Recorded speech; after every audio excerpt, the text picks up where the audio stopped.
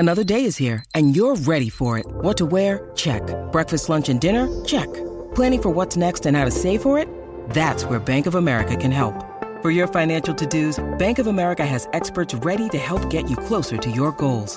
Get started at one of our local financial centers or 24/7 in our mobile banking app. Find a location near you at bankofamerica.com/talktous.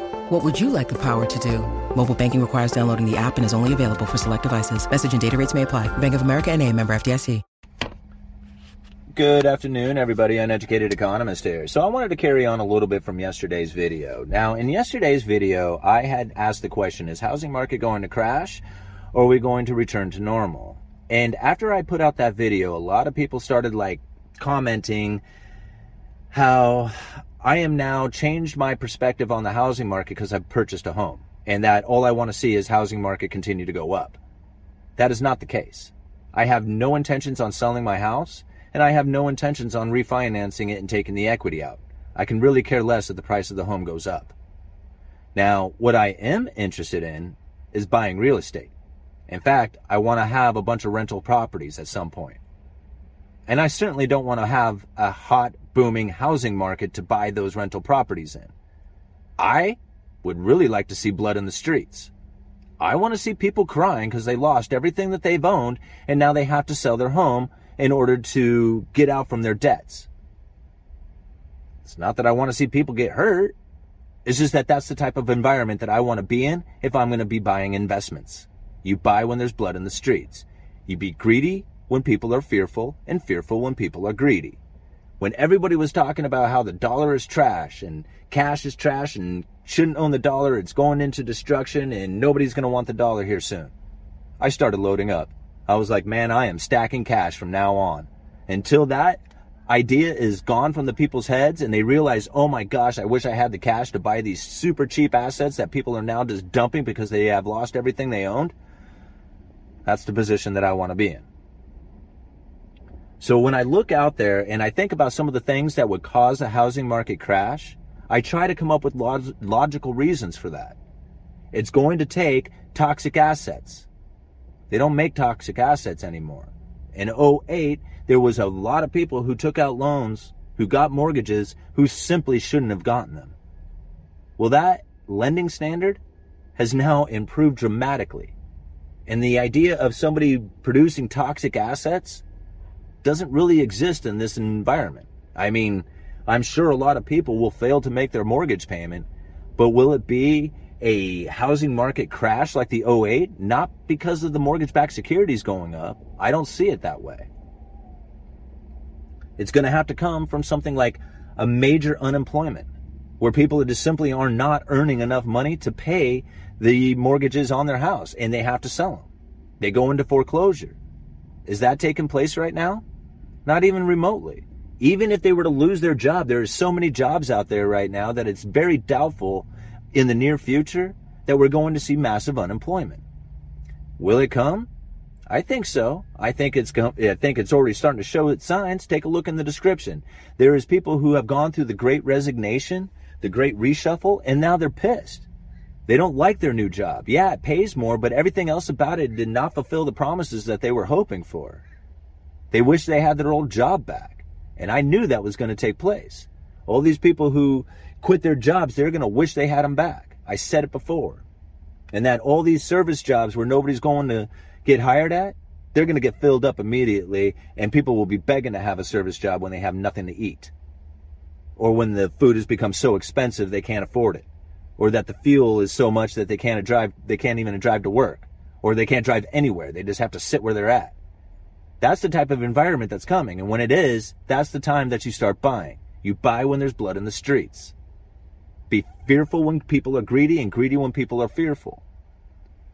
You know, I look at China. China is a good indicator of what's going to happen throughout the rest of the economies. It's not going to happen exactly the same, but it's going to be very similar. And I said it before, when the interest rates begin to rise and encroach ever closer to the corporate debt, you're going to start seeing corporations failing. Well, when you start seeing mass layoffs, that's the reason why. They are no longer able to feed on the incredibly cheap debt. They were gorging on this stuff. These zombie corporations that are out there, the zombie people that are out there, they are going to feel the pain from this. Austrian economics says you let them fail. You let the undergrowth burn out. That will do wonders for this economy. You have to feel the pain in order for it to grow back better. But nobody wants to feel the pain. Nobody wants to let the foreclosures kick into gear. Nobody wants to let the bankruptcies happen. Nobody wants to see massive unemployment. All they want is for the government to step up and give them UBI. This universal basic income. Somehow you can live your life like you always wanted to, but you don't have to work for it. Like that'll ever happen. That is part of Cantillon's effect.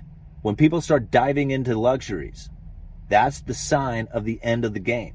How long it takes is anybody's guess. It could take 5 years. It could take 50 years. Nobody knows. So the dive into luxuries, that's a sign that it's taken place. How many people went out there and bought new cars? How many people went out there and bought houses? How many people out there switched their jobs because they thought they were going to be making so much more money and they started buying all kinds of toys and stuff? That dive into luxuries, that's a sign of the end game. How long it takes, again, is anybody's guess.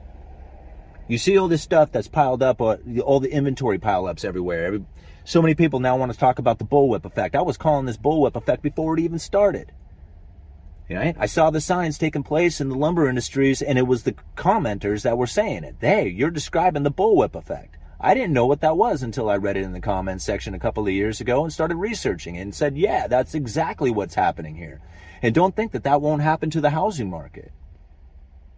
It's going to happen. We have undersupply that's going to hit by oversupply, that's going to go back into undersupply until we finally find an equilibrium again. We just went from massive undersupply. Well, we could go into some major oversupply. But will that oversupply cause a housing market to drop as far as the prices go? Probably. Is it going to be significant? I don't think so.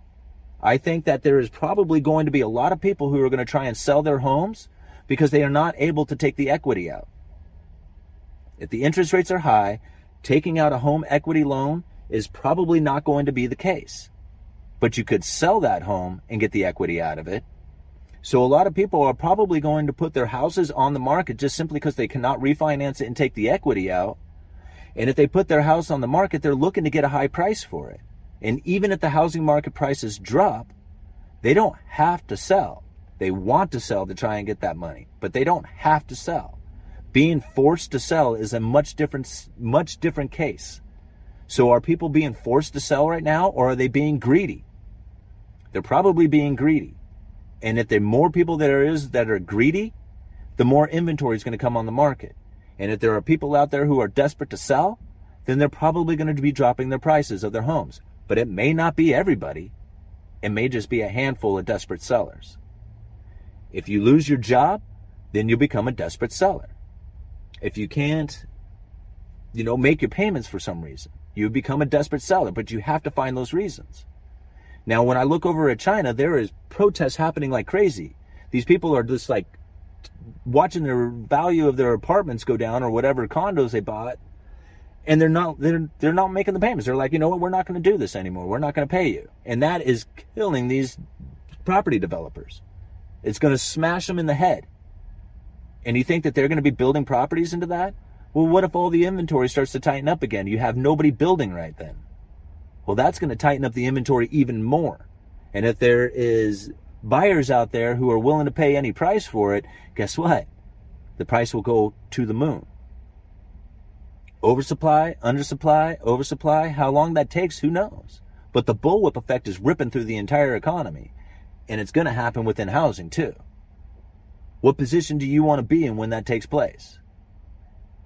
Do you want to be the one who has just purchased a bunch of homes and now is sitting underwater on all these things? Or are you the one who has been stacking cash when everybody told you it was trash, getting ready to buy homes when or if there is a housing market downturn? See, people told me to shut up.